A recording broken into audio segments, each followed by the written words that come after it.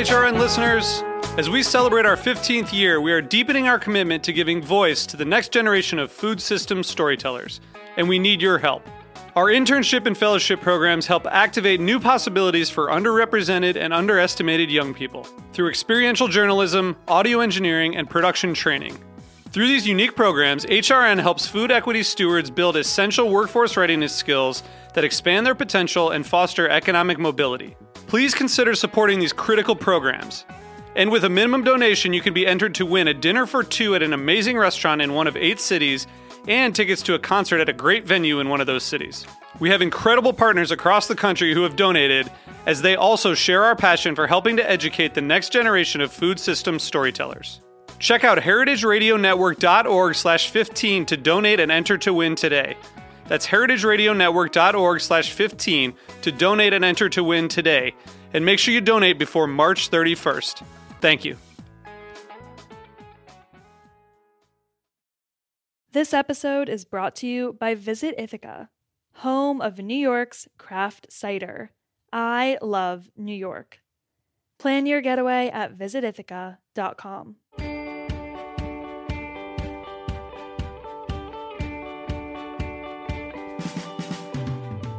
Daily Provisions from Union Square Hospitality Group is the kind of neighborhood spot that everyone welcomes.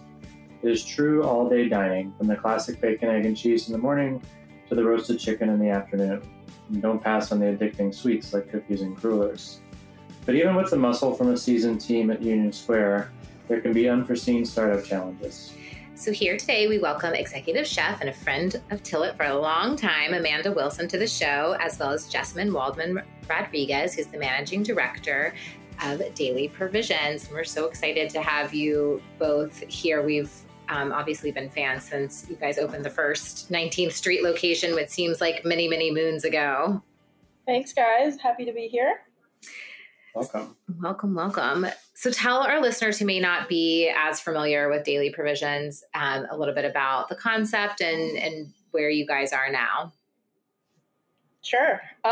So I have been with Daily Provisions now for about 2.5 years. But I consider myself pretty lucky that I was around for the roots of the opening. So I started basically when Union Square Cafe relocated to their current 19th Street location. I was on that opening team as the chef de cuisine. And while we were opening and menu developing for that, we were also menu developing for Daily Provisions. And so I got to kind of play a little bit around with that opening menu. And really what it was this, Danny likes to call it like a gift to the neighborhood. He wanted something that was missing from that 19th Street corner or, that Union Square area. And I think his first thoughts were, bread and breakfast, coffee, great coffee. And It kind of was born just because Union Square Cafe had this little kind of tiny, and if you've ever been to the 19th Street location, it is quite small, this little tiny like corner or like side entrance.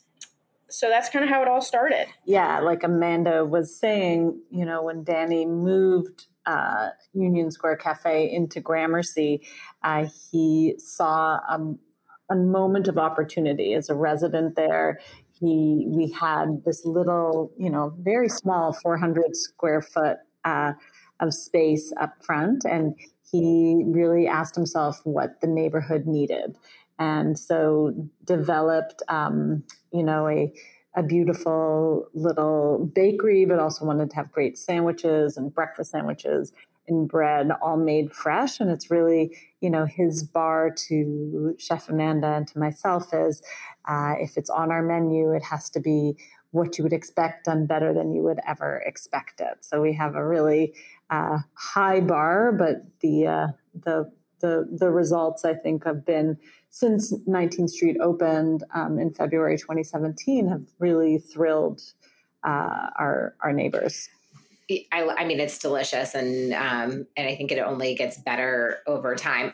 Yeah, so it's definitely, I mean, the original location is definitely like a little shoebox. And I remember, Amanda, from when you guys started, you were sharing the kitchen at Union Square Cafe. So I'm curious, and now you guys have 4 locations. So I'm curious, was the plan always to expand, or did it really just speak to the neighborhood and the neighborhood response, like warrant the expansion?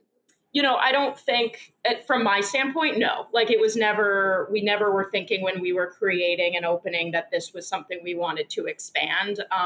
I think, I remember that opening day of I think it was in February, and it was super fun and easy, like easy in a sense. Granted, I was over on the other side at Union Square Cafe, but it was, they just opened the doors and kind of wanted to see what would happen. And there was, I guess, not a lot of expectation about how the neighborhood would react and what menu items would really take off. But it was pretty quick to realize that there was something really special.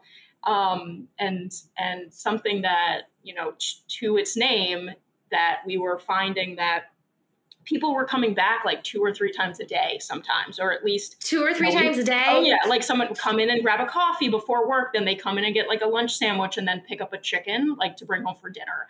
And 19th Street definitely had those regulars. And then, and then also the regulars who just came in once a day, for their coffee or their bacon, egg, and cheese. So I don't think it was very long for the people involved to realize like, we're kind of onto something. Like, this is something that it's really familiar food. It's always going to be really hospitality focused and something where you feel really good coming in. And this was starting to become a lot of people's like local place. And that's when probably my guess is, okay, where's the next neighborhood we could do this in? And that's when West Village was found. And that was pretty somewhat early on. And then, as I think some of us know, that project took a while to open, and we just opened this year. But it was the West Village was the second location that was supposed to be open when we realized we wanted to expand. I feel like the West Village has more already sort of in that vein. Did you feel like that neighborhood was as wanting as Gramercy East was, or as deprived of crullers? Sorry. Right. And how do you like twist the concept to fit the neighborhood? As obviously we all know, in New York, neighborhoods and the people in them change quite significantly, even though you're only a few blocks away. Yeah, I mean, West Village has similar characteristics, like a really strong neighborhood feel. Now that we're open there, our general manager within a few weeks had developed a whole, team of advocates, regulars, people who live on the block, who walk their dogs, who just, have been eagerly awaiting us coming there. And then similarly, while a neighborhood, there are offices nearby, and so there's subway traffic. So I think it was a really strong instinct for number 2, which ended up being number 3, because somewhere in there, the opportunity came up for a beautiful location on the Upper West Side. And, the Upper West Side was a little bit different because it was, it was uptown. Union Square Hospitality Group doesn't have that much, above 23rd, plenty, but, not that much. And so it was uptown, really neighborhood focused, lots of families, and it's a beautiful space. It's a little bit bigger. The West Village location has kind of the like cavey womb feeling that 19th Street has. And the Upper West Side is brighter and has, more windows and a bigger dining area. And so in the process of thinking about what the West Village could be, we made the decision to proceed with getting the Upper West Side open. And it was a much less complicated build, so we were able to get it open. And that one opened 5 months before we closed for COVID. And so we got a little taste of what it could be. and we're really getting excited about the traction in the neighborhood. And, what I think none of us knew whether Gramercy Union Square location was an anomaly, whether those were, Danny was just responding to the needs of his neighbors in Gramercy, or whether there was something bigger that Daily Provisions solved for consumers. And so when we opened in October of 2019, we were immediately vindicated by a very hungry and very enthusiastic set of regulars on the Upper West Side as well. We got it open. Amanda was actually playing the role of general manager and chef for Daily Provisions. So she was really integral in the opening of the Upper West Side location. And we watched it thrive for a few months, and then we closed it, unfortunately. But it's back open now. So now you have 4 open locations. But I want our listeners to understand a little bit about what happened with West Village. Why was that build out so challenging? I think people learn a lot from all the challenges.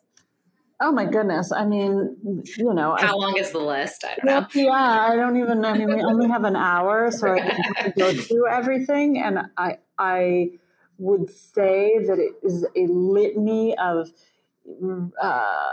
factors that have to do with the timing. So obviously getting a pandemic in the middle of it delayed us considerably. It was like a biblical list of plagues that we were affected by there. But then there was a lot of building related, permit related. It's a landmark building. It's an active community board. A landlord that hadn't invested considerably in the property. There was a lot there, and we have learned a lot. I've learned a lot kind of managing that project through to open in, I think, how to do more stringent due diligence at the outset on our real estate opportunities. And just needing to hope, pray, and dream for more luck, because I think ultimately it's just a lot of bad luck on that location. But Danny is a fearless leader, and he knew that the space was going to be beautiful and kept us on course and kept us inspired with the vision of what the West Village could be. And we're really happy now, not even a week into full operations, we're really happy with, that we waited on it, because it is, I keep calling it the Taj Mahal of Daily Provisions. It is a gorgeous, gorgeous space. That's going back. Are there things that you would look at or that you would not do or would not approach as far as like future retail opportunities? Or would you not touch a landmark building? How would you, further that due diligence that you talked about? I mean, I think it's always, and I should say I wasn't involved. When I joined Daily Provisions, once this process was already rolling, so I wasn't involved in the diligence on that deal. There is not one thing that would have made me at the outset pull out from it. There's some complications on the deal structure because it is a co-op building and it's a sublet unit to the co-op board. So I think that that's a complicated relationship. And so that would be something that I think I would be mindful of and make sure that you had enough clarity in the lease to know what the levers were when there were holdups and other pieces. So that was one piece of complexity. We're as we think about other locations, I think bringing in engineers and other external vendors to vet infrastructure of the building before the lease is signed, I think is always a good decision. And perhaps on this, there could have been a little bit more of that at the outset. That said, like, real estate is a game of like art and science, right? Yeah. Picking good locations, especially for something like Daily Provision, which is so tied to neighborhood, the location, understandably, is one in which they fell in love. Like the location, the aesthetic of the building. There's just like this deep love for that location, and all of the modeling, engineer reports, and legal wrangling aside, if especially an experienced entrepreneur like Danny knows that location is everything, and sometimes instinct supersedes the best laid plans, if that makes sense. So I can't say that had I been there, it would have been a different outcome, because I think the space is really beautiful and perfect for Daily Provisions. I think moving forward, it's like, my job before we fall in love with it to make sure that the bones are good and all of the details are worked out. I mean, I think that's a really great point. And it's true. It's like sometimes it's like your gut speaks to you with a piece of real estate. It's also New York, and you don't always have like months and months to do diligence. There's probably somebody knocking on the door right behind you that says, I'll take it and I'll do it. Yeah. I'll take the space. Yeah, I'll take it as is. And you're like, okay. So as you all have opened for, and as this is definitely a sort of like you talk so much about the neighborhood and the real estate, and it's such a real estate play. Have you guys sort of come up with a formula of like, when we're looking, it sounds like you're already thinking of expanding even further. And is there like a formula where you're like, this is what we need to make this neighborhood cafe concept really work, and this is what we're looking for? I wouldn't say a formula. With each location that we have opened, we have learned new things about what works well from, a size, right? When we opened Manhattan West, which was our most recent opening last week, sort of. I mean, Bedford technically didn't open till Thursday. Anyway, they both opened last week. It's a much bigger location in a primarily, it's in Manhattan West between Moynihan Station and Hudson Yards. It's a very, there's a lot of offices. It's a considerably bigger space with a bigger kitchen, and we're learning a lot. That's a different footprint, and we're excited to see how that goes. So I don't think we are at the point, and I don't know that we will ever get to the point where there's like, a clear, like you say, formula about the things that go into the model. But I think we are getting a little bit better at knowing, what the infrastructure needs. Amanda has done really good work on, helping to streamline the equipment list in the kitchen. And we know a lot more about the flow of food. And listen, post-COVID, our business model has changed, right? We've gone to a place where 50% of our business is third-party deliveries. So We're building in different real estate, or at Manhattan West, we were able to change the plans to accommodate couriers and pickup orders in a different way. Not a formula yet, but a lot of really good learning. I didn't even think about that. You think about, in our neighborhood, one of your related properties, the Shake Shack, it's a swarm of third-party delivery guys out front. So like incorporating that into future model really does make sense to keep the vibe of the customer coming in once that gets back in full swing. That's really smart. Do you all foresee that staying, that 50% of the business will be takeout from now on? Or do you think that's something that's going to down taper? Or is it just like, who the hell knows? What do you think, Amanda? Yeah, who the hell knows? No, I mean, I think it's definitely here to stay in a way it wasn't before. No matter what kind of happens going further, I think people just like human nature, like simplicity, like ease. So, not only are we seeing a huge increase in like third-party delivery, we also launched, pre-order pickup through our own website post-COVID. And we're seeing, 19th Street, especially when we opened, it's pretty much known for long lines. And we do a really good job, I think, getting that food out and, the coffee out as fast as we can. But really what we try to do now is let guests know, especially the ones who are, on like grabbing a coffee on their way to work or a meeting, that you can pre-order on our website, and it'll be ready for you, and you just walk in the door, grab your bag, and go. So that's something that we definitely didn't think that much about pre-COVID, that I think it's definitely here to stay. And it actually does streamline operations a lot. Like, it's nice to know what's coming in and give the kitchen and the front of house a little bit more time to get that organized. And then the lines for the guests that do want to come in and sit and experience, Daily Provisions in that way, hopefully don't have as crowded as a dining room anymore, can find a seat or get a little bit more touch points with our, staff and have a good experience. So I think the ordering online is definitely here to stay. Is there an app in your future? No. No. We're not going that far. Not there yet. Not yet. You're like, maybe in the future, but not the foreseeable future. We're still debating a coffee punch card. I'm curious if you guys are fans or not fans of the coffee punch card. I'm a fan of the coffee punch card. I think it builds loyalty, but I don't think it's a make or break. Like, I don't go to a place because they have a coffee punch card, but I definitely appreciate one. How many do you have in your wallet? So none, because we have our own espresso machine to make our own coffee at home. I get coffee almost every day, and I have one in my wallet, and I go to the same coffee shop almost every day, and I almost never take it out and get a punch. No.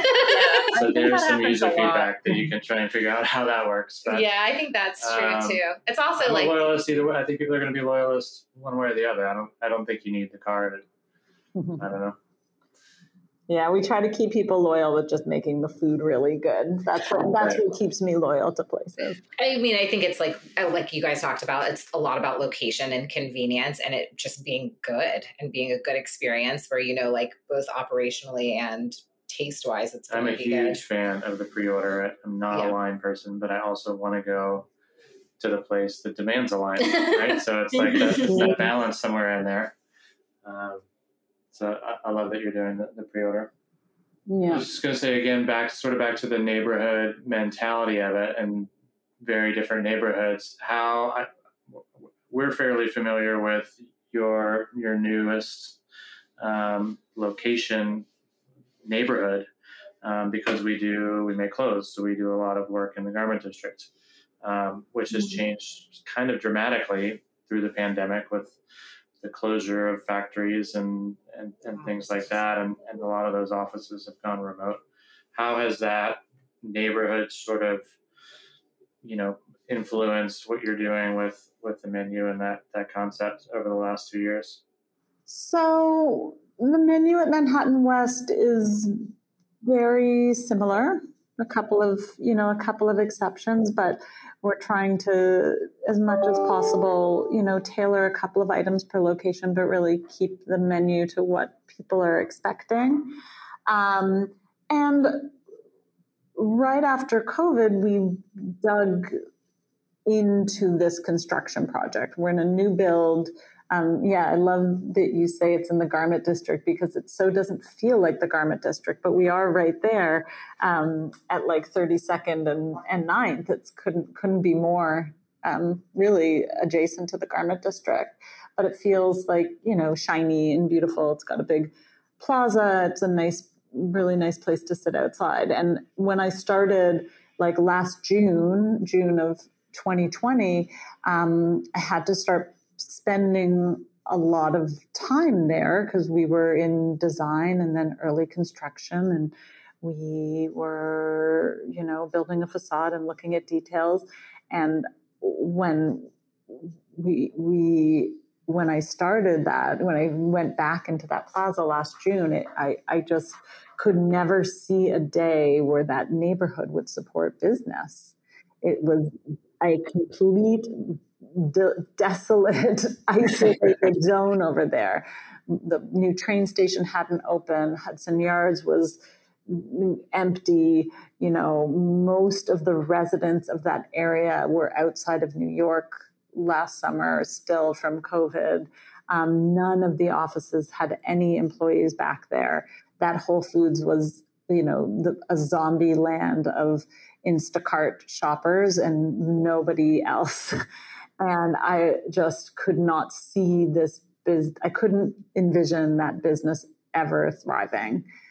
And a year later, a little over a year, it's really busy. And I know it will get much, much more busy because those offices still aren't tenanted, but we're under, a big luxury rental building, which is 95% occupied by young professionals. And, there's Amazon and Skadden and Ernst & Young and all of these big companies. And while they're only at 10 or 20% occupied, they're like, 90-story buildings, massive buildings. And so even a portion of the employees back really feels like a thriving community during the day. And on the weekends, we're performing much better than expected. There are tourists coming back. The High Line will terminate by the end of hopefully next year right onto the plaza we're on. But, it ends there at Hudson Yards and people are starting to find us. And it is feeling much more like a thriving neighborhood than I really feared it would last summer.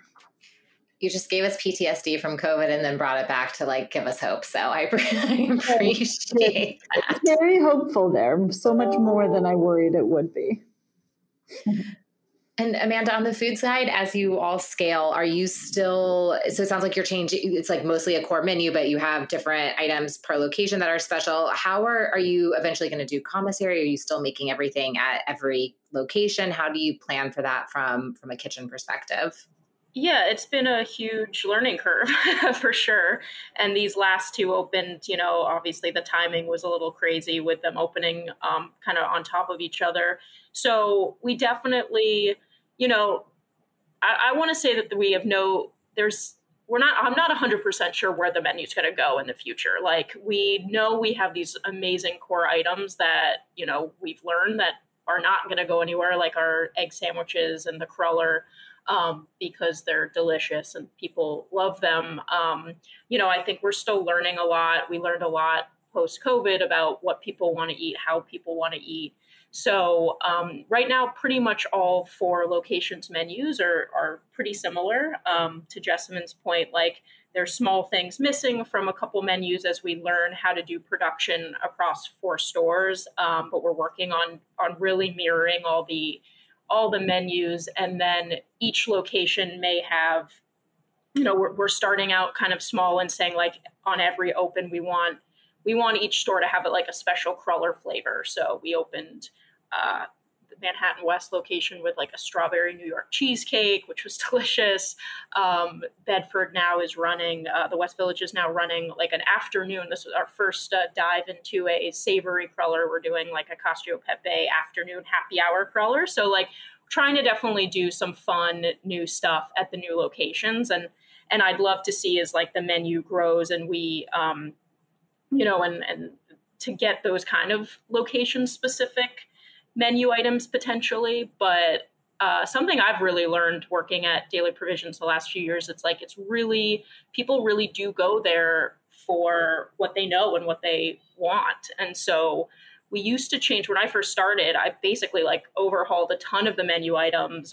We used to do big kind of switches for seasons, kind of like a traditional, Union Square Cafe or Gramercy Tavern type restaurant. And what I was learning was people just really want that sandwich that they love and their go-to. And so we're kind of learning that in Daily Provisions, it's fun to kind of do these limited specials. And if something really inspires me or the kitchen, we love to do those when we can, but to not really take things away from people. So I definitely think for the future of Daily Provisions, we're going to stick with the favorites and kind of keep learning about what we're missing and what else people are craving. Got to give the people what they want, or else you'll have a crueler mutiny. Exactly. Yeah, people don't like things taken away once they learn they love them. So we're trying to do as little of that as possible. Well, especially also when you're a neighborhood spot, which you have certainly become. It sounds like. This episode is brought to you by Visit Ithaca, helping you to plan your next getaway. Ithaca has waterfalls and wineries, art and theater, outdoor recreation, and family fun. The area is famous for its glacier-carved gorges, co-op-run businesses, and cultural influences from Cornell University and Ithaca College. Plus, you can't beat the beauty of Cayuga Lake, the largest of the Finger Lakes. Beyond 150 waterfalls and some of the region's best hiking trails, Ithaca is cider. The area is well known for its local cideries, which are leading the way in America's cider revival. You can hear from the region's cider makers directly on HRN's series Hardcore. There's something really special about Ithaca's climate for cultivating delicious apples steeped in history and terroir. Let Visit Ithaca help you plan your next trip to this hub of food, drink, culture, and agritourism. Home of New York's craft cider, I love New York. Get started at visitithaca.com.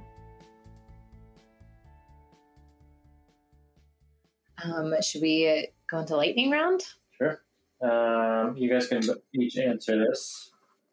Favorite menu item in any of your store size? Mine's the bacon, egg, and cheese. Hands down. I'm going to go with broccoli melt. Oh, broccoli melt. What about the most ordered menu item? Bacon, egg, and cheese. Bacon, egg. I was I think, combined with the 3 cruller flavors,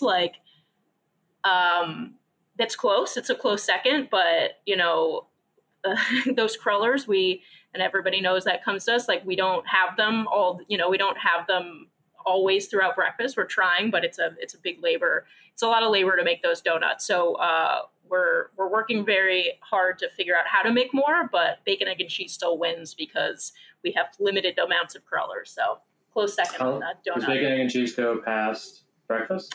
For right now, we cut it off at 2. So we have our breakfast menu from 8 to 2. And breakfast does better than lunch? No. Bacon, egg, and cheese? Just the volume-wise, just that one sandwich. I'm not sure what our current record is, but on a really busy Saturday on our 19th Street, we can easily do about 450 bacon, egg, and cheese. Holy shit! Your record is your lead cook's nightmare. 450 bacon. We get up in the 400s on a really busy Saturday, and we offer it from 8 to 2. So holy moly! What? And now are you? Because I remember when you first started, you were closed. How late are you open now? Is it going until 8 o'clock? Are you doing dinner and everything? Mm-hmm. Yeah, we're open till 8. Till 8. Mm-hmm. All right, next one is, what is the best food cost item? Ooh. Food costs, probably, I got it off the top of my head, maybe it's got to be it might be, it's something in the bakery realm, maybe the cookies. Okay. That makes sense. Maybe the egg and cheese. Egg and cheese, blueberry loaf. Baked goods, always good food cost. Baked goods, yeah. But butter's expensive, so you never know. I don't know. Well, your chocolate, too could the labor, swing that. Yeah. Yeah, well, that's what I was you tripped me up on, because for pure food cost, it's the cruller actually is a good food cost, but the labor kills us, so it's tough. Another one that we like to ask everybody: what's the best business resource both of you have used in your careers? It could be a person, a book, a podcast. Well, a book that I love is Zeynep Tong's Good Job Strategy, which is a business book around, really it's how to build good business and treat people well. So it's a really, I love it. And it's a book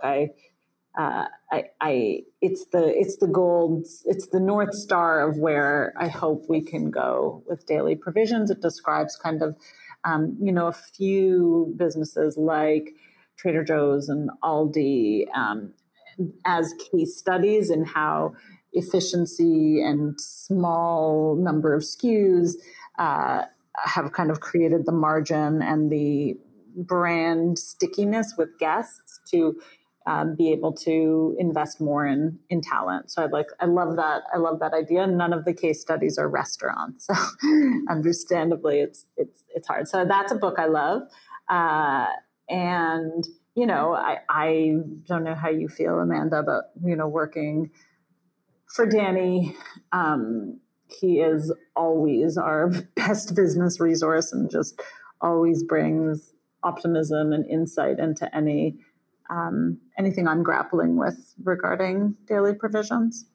Yeah, I would 100% agree with that. I also just have to say, like, for, you know, people wise, like I really grew up as a chef at Union Square Cafe, and really Daily Provisions was born out of that restaurant.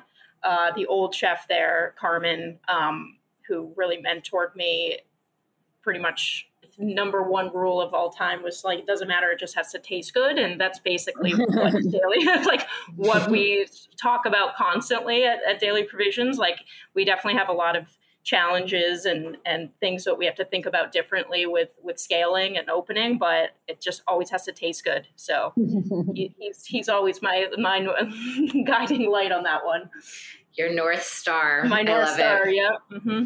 All right, last one. Fantasy location for the next Daily Provisions. Not a landmark building. I'm going to say Austin, just because that's where my family is. Easy one. Oh, out of the city. Oh, well, if we're going there, I'm from Toronto. Yeah, I mean, anywhere you want. Yeah, fantasy. So I'm going to go ahead and say somewhere in Toronto, but I'm going to then say Austin and Toronto are not on any. Don't call either yet. Okay. Don't call me. Don't tweet me. Don't Instagram me. But those would be great places. Also, it would be nice to have something in Puerto Rico or Hawaii. Would also be high on our lists. But it's not exactly beach body food, so. Better like Canadian winter food. You just need like a little avocado on your bacon, egg, and cheese. Exactly. Very good. Awesome. We always like to shout out recent openings. I know, so Daily Provisions had 2 recent openings. You want to tell everybody exactly where they can find you and shout out any other friends who maybe opened recently? Amazing. Yes, please come and see us at 29 Bedford in the West Village in Lower Manhattan, or 90 Manhattan West Plaza, which is behind Moynihan Station between Hudson Yards. 10th Avenue and 33rd is a great pin for that to drop on. And we would love to see you there. Lots of fun activities with the openings. Cool. Do you have any openings soon? No? Okay. And then where do we find you on the social? Oh, shoot. I am, what am I? At Chef A. Wilson on Instagram. And we're at Daily Prov. Cool. And you can find us at We Are Opening Soon and at Till at NYC. Thanks, guys, for joining us. Thank you both. Thank you both. Opening Soon is powered by Simplecast. Thanks for listening to Heritage Radio Network, food radio supported by you. For our freshest content, subscribe to our newsletter, enter your email at the bottom of our website, heritageradionetwork.org, and connect with us on Instagram and Twitter at heritage_radio. You could also find us at facebook.com/Heritage Radio Network. Heritage Radio Network is a nonprofit organization driving conversations to make the world a better, fairer, more delicious place. And we couldn't do it without support from listeners like you. Want to be a part of the food world's most innovative community?